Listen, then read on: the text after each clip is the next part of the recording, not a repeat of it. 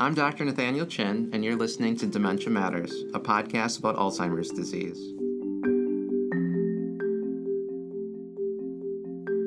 Dementia Matters is a production of the Wisconsin Alzheimer's Disease Research Center.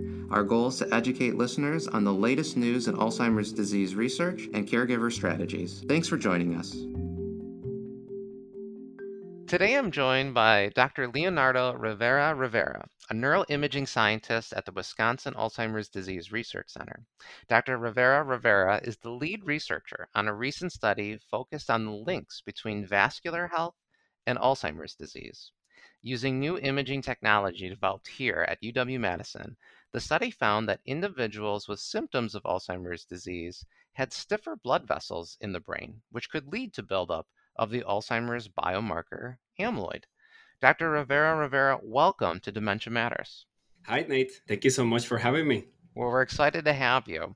And before we get to your actual publication, I'd like to know what got you interested in Alzheimer's disease research and blood vessel imaging of the brain.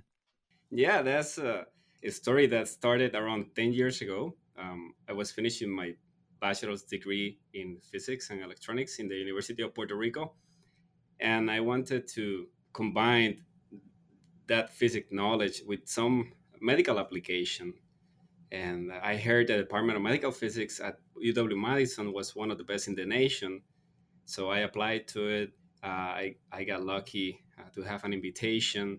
And during one of the presentations of the PIs, the professors that were hiring graduate students, Dr. Oliver Weaven showed these beautiful images of the brain, but also of the blood vessels that were in those brains. And he created these movies where you could see the blood flow incoming through the brain.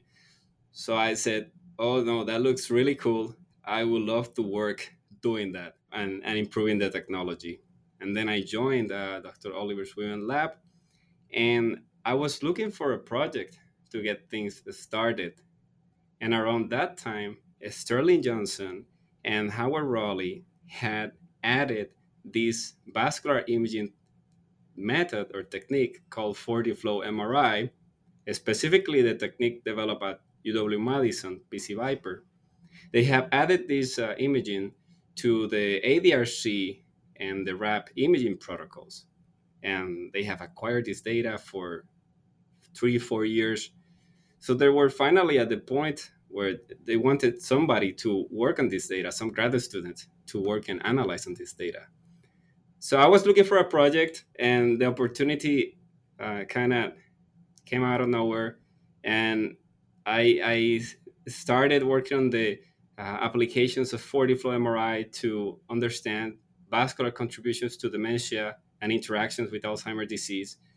And I got hooked. It has been such a great journey since, largely because of the great people that surround me here at UW Madison. And we're going to ask you about 4D flow in a few minutes. But before I get to that question, cerebrovascular disease, or blood vessel narrowing in the brain, can cause dementia itself, which we term vascular dementia. However, in your paper, you mentioned this overlap can exist between blood vessel disease and Alzheimer's disease, which we biologically define as this accumulation of proteins called amyloid and tau. So now we're talking about blood vessels and these other proteins of amyloid and tau. So can you provide for our listeners, what is this potential interaction between blood vessels and amyloid tau? Right. So cerebrovascular disease, as you mentioned, by itself can lead to vascular dementia, but it also happens to be one of the risk factors for Alzheimer's disease. And most of the time, neuropathology findings show up, mixed pathology between Alzheimer's markers and vascular markers.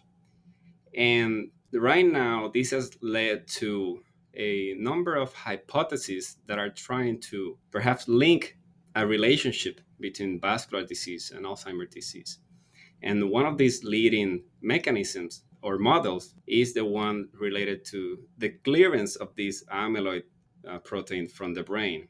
As you mentioned, this is a biomarker of Alzheimer's disease. Amyloid is something is going wrong in the brain that is not being able to clear amyloid properly, or there is just too much. And it happens that one of the major pathways for clearance of metabolite and waste proteins, such as amyloid, in the brain, it happens to be driven by vascular related pulsations. And here is where the models comes in, saying that if you have vascular stiffness, thus you're decreasing the pulsatility of your blood vessels in the brain, you're removing a driving force that pushes this amyloid protein outside of the brain, and thereby you're creating some kind of exacerbation of the accumulation of the protein in the brain. And that's the link, one of the links that we are trying to mechanistically study with our imaging techniques. So it sounds like pulsing, the pulse, is really important because when you have vascular disease, there's stiff blood vessel, which means flow can actually be pretty high pressured, but you're not going to have the pulsing. And it's the pulsing that might push amyloid to whatever system then that clears it out of the brain.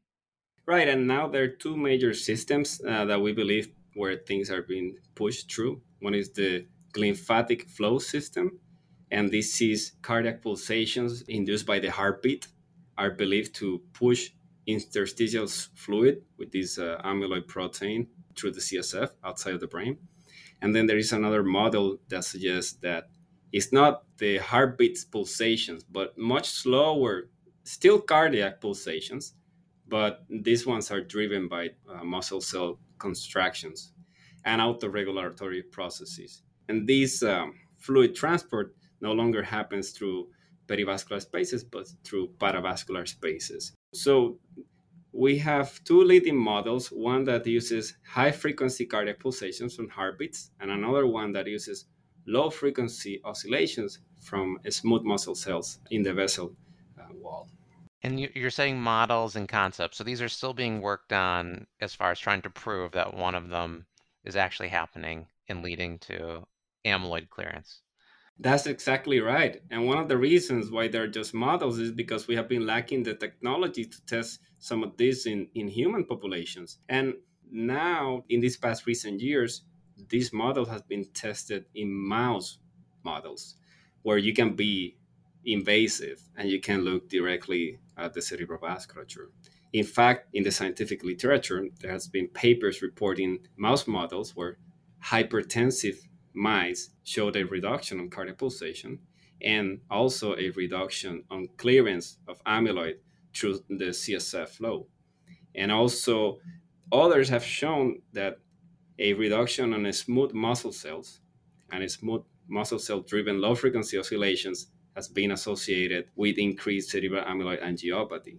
Well, so that leads perfectly. So we need the right instruments if we're going to answer these types of really important questions. Which gets me to your study now. So in your study, you utilize brain MRIs, which is something that I can get in the clinic actually. And for our listeners, MRI stands for magnetic resonance imaging, and it is different than the PET scans, which we often talk about on this podcast.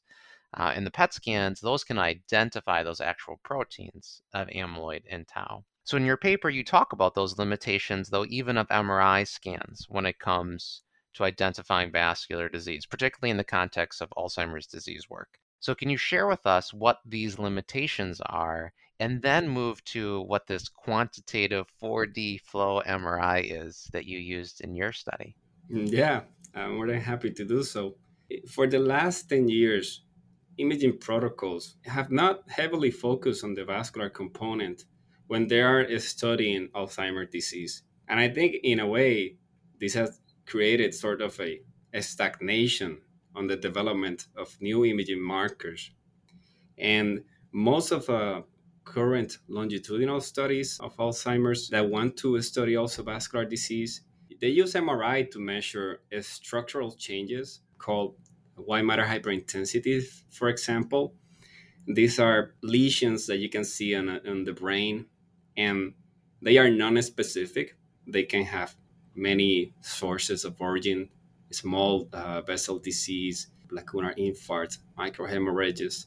So they don't tell you much about disease interaction. They just tell you that something went wrong, and here's a mark. And the same thing happens with microhemorrhages, also a very common vascular biomarker. These microhemorrhages, microbleeds, again, this is a marker that there was a leakage of blood, something went wrong. And finally, cerebral blood flow perfusion using MRI, it basically tells you how much blood is being delivered to the tissue. And also a very popular marker in AD studies.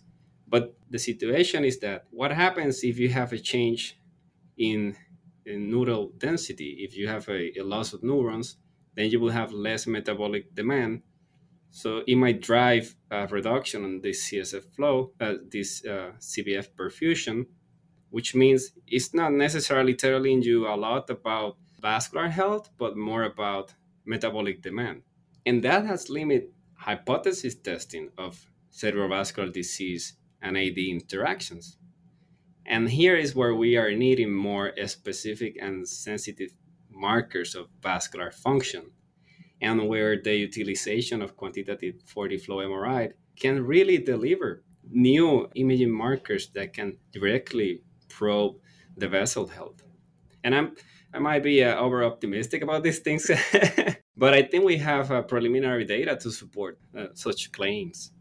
And UW Madison has a long history with this quantitative 4D flow MRI. It was originally conceived by Chuck Mistretta in the medical physics department and subsequently developed by Oliver Weaven, Kevin Johnson, and other people that have come along. And right now is a very unique sequence that we have here at UW Madison that we are trying to bring it to other centers because we are showing promise to helping us understand cerebrovascular disease interactions with Alzheimer's disease. And what this imaging does is it captures the blood flow along the cerebral vasculature, and you can actually see the blood flow moving, and you can then characterize the vessel health, such as vessel stiffness, pulsatility, this contraction and expansion related to the smooth vessel cells and whatnot. So it's an MRI scan, just like most MRI scans, but now you're able to actually measure the flow of blood through the blood vessels in the brain. Exactly. And it takes as long as your typical MRI, 5 minutes. It doesn't add too much scan time. But very smart people have developed very smart ways of acquiring the data. And now we can generate these really cool brain images that let us reach previously unattainable vascular biomarkers. So the fourth dimension is flow, is that right? So we create a movie. So you have your 3D spatial dimensions, and we see it as it evolves through time. That's pretty darn cool. All right. Well, so then with that all in mind, and I spent a lot of time kind of building that background because your paper is technical. And so what did you look at in this study? And it was published in Alzheimer's and Dementia. So what were you looking at and what did you end up finding? So during my PhD studies and my postdoc and now scientist position, we have been working using this imaging modality in Alzheimer's. And those original studies look at the cerebrovascular health in clinically diagnosed Alzheimer's disease patients. These are people that were showing cognitive impairment. And we identify stiffer vessels and some decrease in the cerebral blood flow. But this was always on clinically diagnosed participants. And as you know, they might have a mixture of neuropathologies. It could be vascular dementia, it could be Alzheimer's disease. So, in order to truly understand the Alzheimer's disease relationship with cerebrovascular disease, we need AD biomarkers. And finally, after all those years, the great efforts here at the WADRC and the Wisconsin Registry for Alzheimer Prevention, Sterling Johnson, and all the other great researchers, Sanjay Estana, and everybody else, we have a large cohort of really well characterized individuals with AD, but also at risk of developing AD, that have AD biomarkers that have these either from CSF or from PET imaging. They have this amyloid burden and tau burden markers that we can utilize to truly understand the relationship between CVD and AD. So in this paper, we did look exactly at that. We look at how does cerebrovascular health looks in cognitively healthy adults that have AD biomarkers. Those were the most interesting group because we already have looked at those that had already cognitive decline. So we wanted to see what is going on in the cerebrovasculature of people that are perfectly normal, but they are accumulating amyloid proteins on the brains or tau proteins on the brains. And so what because this is a perfect example of the importance of people volunteering for research because now you have this huge cohort, you have a lot of data, you have a lot of imaging scans, and instead of looking at people that I might see in my clinic that have cognitive impairment, you're looking at healthy research volunteers who don't have symptoms, presumably. And we know, though, based on the amyloid and tau PET scans, that they have proteins that look like Alzheimer's disease. And now you're looking at their blood vessel health in these individuals. And so, knowing that, I mean, what did you find? So we know that once you start accumulating amyloid, it seems to follow a very predictable time course of accumulation. And we also know that it can take up to more than 20 years to start develop symptoms after initial amyloid accumulation. So studying this preclinical phase is so important because that's where targeted treatments might have the highest impact. And again, if we want to study these CBD interactions, we need sensitive markers that can look at things before it's too late. Before looking at downstream effects, we want to look at early vascular modifications. And in fact, what we found was that in preclinical subjects that were accumulating amyloid and tau, they did show an increase in vessel stiffness and also a decrease of these vasomotion induced low frequency oscillations, indicating that there are vascular alterations happening during the preclinical phase of Alzheimer's disease. And this perhaps is distinct from vascular dementia contributions to cognitive impairment. Now, you're not able to determine which came first, though, right? The vascular stiffness or the amyloid or tau proteins. Is that true? That is true. And determining causality is such a hard question. At this point, what I believe is that perhaps there is a synergistic influence happening where you have AD pathology, and then in addition to that, there's some vascular changes that are happening, and they create an exacerbation of the AD biomarker accumulation, which could help explain the heterogeneity that you often see in the clinic from presumably Alzheimer's disease patients. And did you see a more pronounced finding in certain individuals? And I'm thinking about those with that genetic risk factor, ApoE4, or people who have other serious chronic conditions like diabetes. Was there a difference in that group of people? So in the previous paper that came out in 2020, we specifically found that middle-aged adults that were cognitively healthy but that had ApoE epsilon 4 at least in one of the alleles and also had parental history of dementia due to Alzheimer's, they actually did show a higher amount of vessel stiffness compared to age-matched people that did not have ApoE epsilon 4 and did not have any familiar history of dementia, which suggests again there is something happening in the vasculature that is linked some way or another to Alzheimer's disease. And it's not surprising necessarily because vascular disease and Alzheimer's disease, they share risk factors. And ApoE epsilon 4 is one of them, but there are other risk factors that are shared between diseases. And speaking of which, now your paper also looked at traditional vascular markers like high blood pressure and high cholesterol, or the use of medications to normalize these levels or those levels, but they were not different among the groups of people that you were looking at in this preclinical pre-disease population. However, you did find more small bleeds in people with amyloid and tau. And so what does that mean? So I think it means generally two things. One is that we do have sensitive vascular imaging markers that are more specific than systemic markers, as the one that you mentioned. And regarding the presence of microbleeds in these subjects that had both amyloid and tau burden, is likely related to the downstream effects of the toxicity that these proteins create on the neural environment. At this point, these participants likely has been accumulating amyloid for 20 years. And you can imagine this can lead to cerebral amyloid angiopathy, for example, the deposition of amyloid on the membranes of the vessels, leading to microbleed. I think microbleeds on these groups that had more AD biomarkers, it just indicates that they're way further along on this progression, ultimately leading to cognitive decline. And so, overall, why is this an important finding in the field of Alzheimer's disease? And do you see potential for 4D flow MRIs being incorporated into a clinical setting? I think it's important because we are finally getting to the point where those models that could only be tested in animal experiments, now we have non-invasive technology that can let us study a specific AD CVD interaction mechanisms in human populations.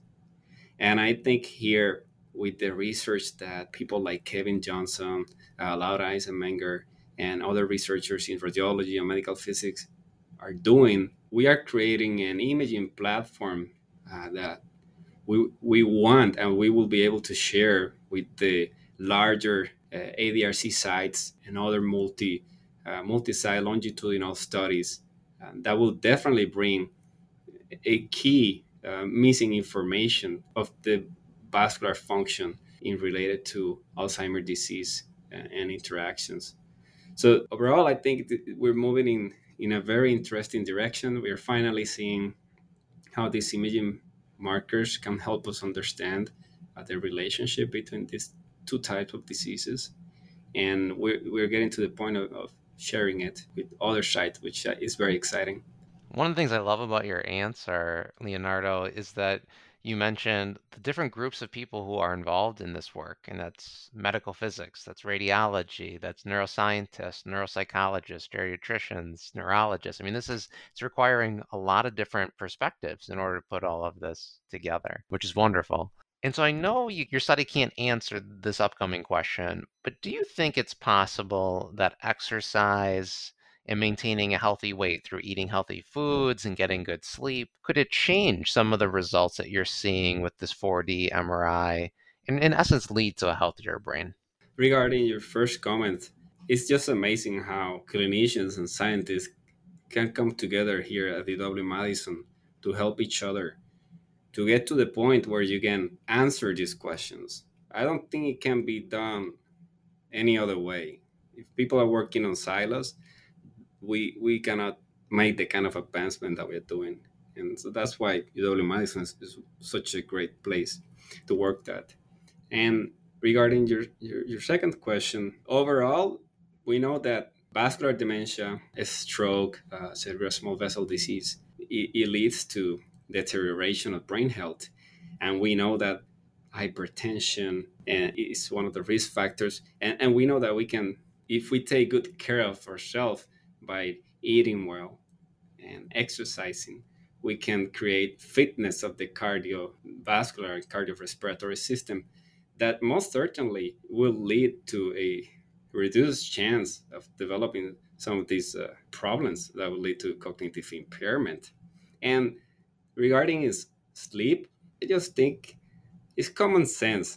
Either nature is wrong and we know more than nature, but when you think about it, we spend such a big chunk of time of our day devoted to sleep. We are not looking for food at that time. We are not mating at that time. We are vulnerable to predators. Thinking about like our ancestors. But nature decided that this is so important. You have to sleep. That I think it's common sense that we have to take good care of our sleep too. And some really cool research is coming out suggesting that brain clearance gets enhanced during sleep. You get these CSF flow waves that have some very interesting functionalities and changes in amplitude that happen through the phases of sleep. So most certainly, eat well, exercise, and and sleep well, and it will help you keep your brain healthy. You have a pretty strong answer there. And so, I thought I was going to peg you for this next question as someone who's going to tell me exercise, and maybe that'd still be your answer. But I always like to know what our cutting edge scientists do for their own personal health in keeping their brain as sharp as possible. I would have assumed you're going to say exercise, but you seem pretty set on sleep too. What is the one thing that you focus the most on to keep your brain sharp? I wish it was sleep, although I sleep not too bad, but one could always sleep more. I think in today's digital age, nobody sleeps 8 hours. Perhaps very few people are sleeping 7 these days. Me, for the most part, right now, I enjoy yeah exercising, but particularly swimming a lot. I like the idea of just jumping into the pool and let my thoughts run wild, and it's very refreshing for. And then I feel like I did some cardio of respiratory fitness, and also I'm trying to get better at chess, but it seems like my 17-year-old nephew gets the better part of me all the time. So I don't know how much better can I get, but I am naively optimistic that you should always try to get better. So lately, those things keep my brain sharp when I'm outside of work. Well, I appreciate those honest answers. And with that, I'd like to thank you for being on Dementia Matters. And as more of your work evolves, we look forward to having you back on. Thank you so much, Nate, for the invitation, for the time, and please keep doing what you do. This is a great podcast and interest to a large audience. So thanks again for having me. Thank you for listening to Dementia Matters. Follow us on Apple Podcasts, Spotify, Google Podcasts, or wherever you get your podcasts to be notified about upcoming episodes. You can also listen to our show by asking your smart speaker to play the Dementia Matters podcast. And please rate us on your favorite podcast app. It helps other people find our show and lets us know how we're doing. Dementia Matters is brought to you by the Wisconsin Alzheimer's Disease Research Center. The Wisconsin Alzheimer's Disease Research Center combines academic, clinical, and research expertise from the University of Wisconsin School of Medicine and Public Health and the Geriatric Research, Education, and Clinical Center of the William S. Middleton Memorial Veterans Hospital in Madison, Wisconsin. It receives funding from private, university, state, and national sources, including a grant from the National Institutes of Health for Alzheimer's Disease Centers. This episode of Dementia Matters was produced by Rebecca Wazaleski and edited by Kaylin Rauerdink. Our musical jingle is Cases to Rest by Blue Dot Sessions. To learn more about the Wisconsin Alzheimer's Disease Research Center and Dementia Matters, check out our website at adrc.wisc.edu. That's adrc.wisc.edu. Follow us on Facebook at Wisconsin Alzheimer's Disease Research Center and find us on Twitter at Wisconsin ADRC. If you have any questions or comments, email us at dementiamatters@medicine.wisc.edu. Thanks for listening.